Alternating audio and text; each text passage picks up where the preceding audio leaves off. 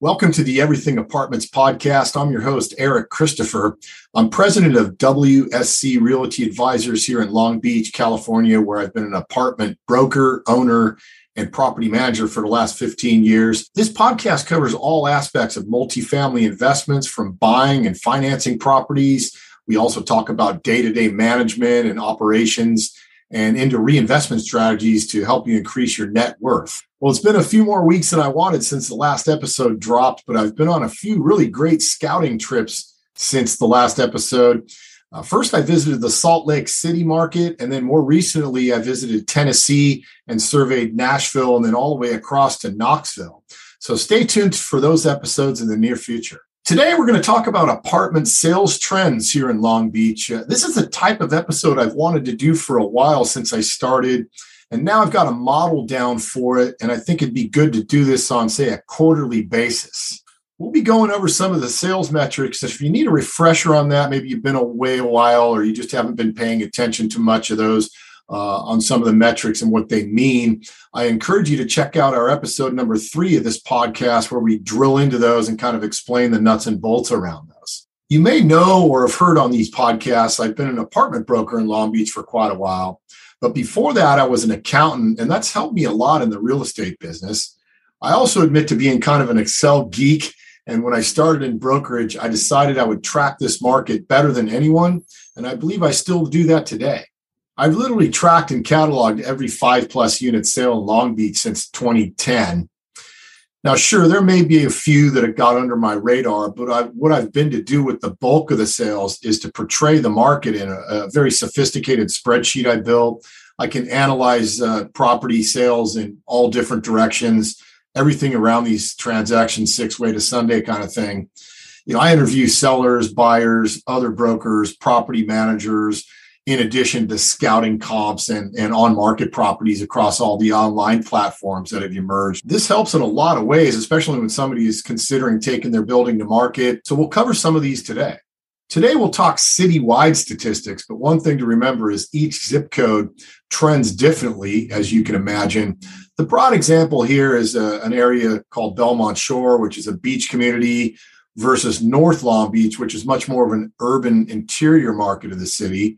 But I do parse all this data by zip code and actually by building age, which is a more laser-focused discussion when we sit down and talk about a sale price on a building you own. Let's start with the most basic one, which is sales volume. How many buildings have sold? Through the end of the third quarter 2021, we've recorded 96 sales. Typically, the fourth quarter does end up being about linear as far as what the percentage of sales that occur then. So if we added 25% additional to the 96, we'd finish the year with 128. This will be off from 2019, which is obviously a pre-COVID year. We recorded 152 sales that year. And then 2020, which is really a kind of a statistical anomaly, barely hit the 100 mark. So we're back in more, let's say, of a regular environment. The sales really peaked out in 2017, 2018, where we had 219 and 234. That was really, really a busy year. And then it seems to be sloping off just a little as far as volume is concerned.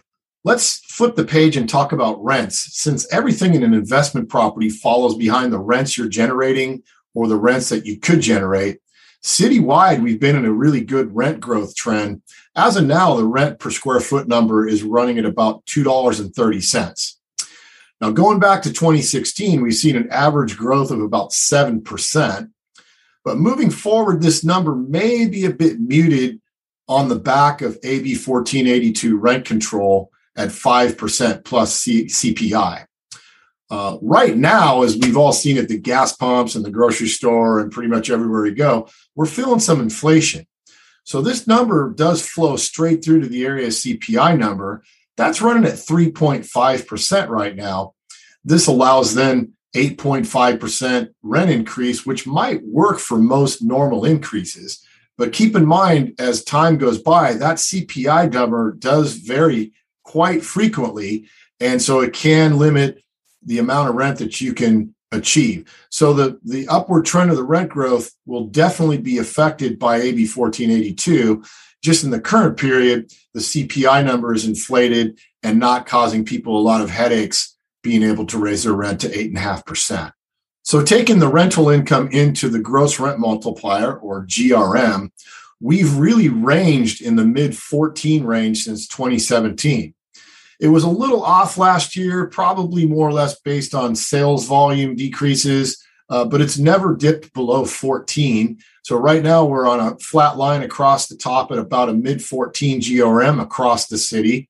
An interesting factoid, and this is also pretty intuitive, is the GRM on market properties that are listed is way up at 17.7. You can always kind of figure out that the asking price is going to be higher than the sale price, and this differential in GRM is a perfect way to quantify it.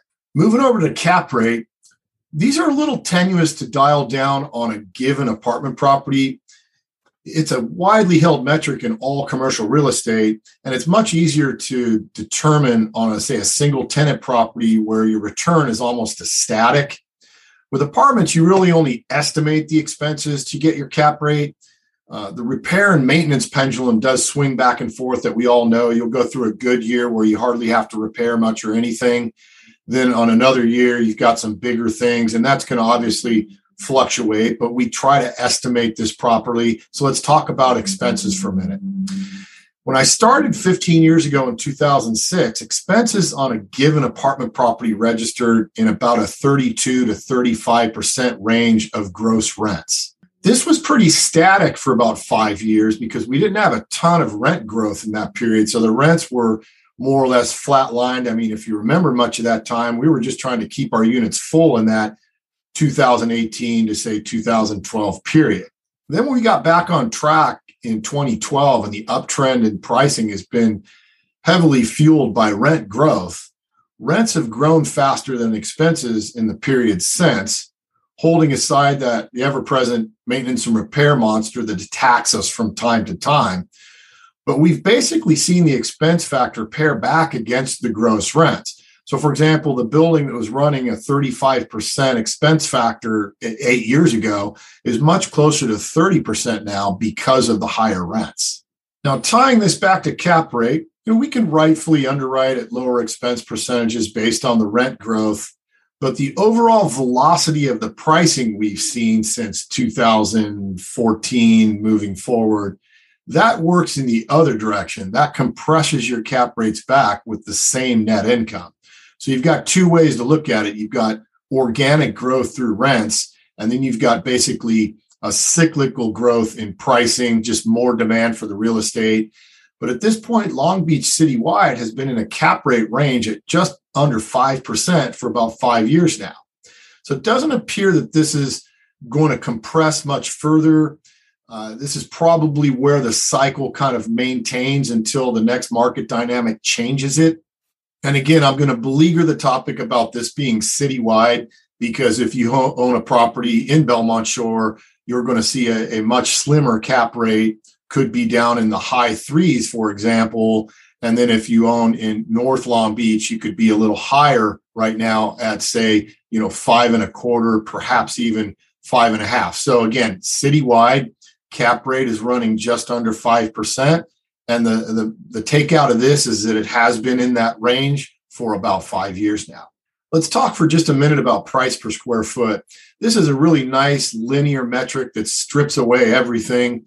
It doesn't really have any components of rents or expenses or anything else in it. You could have above market rents or below market rents or different expenses. At the end of the day, there's a price per square foot trend.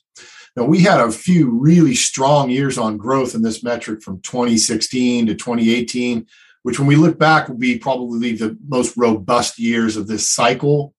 When we saw year over year growth in the double digits, it settled quite a bit back down into the 5% range. Currently, it's running about $395 per square foot citywide. Again, this being a citywide discussion, really the only take out of it is being able to analyze macro trends across the whole market. For example, what's gone on in these things for the last 5 to 7 years, and to look at trends there.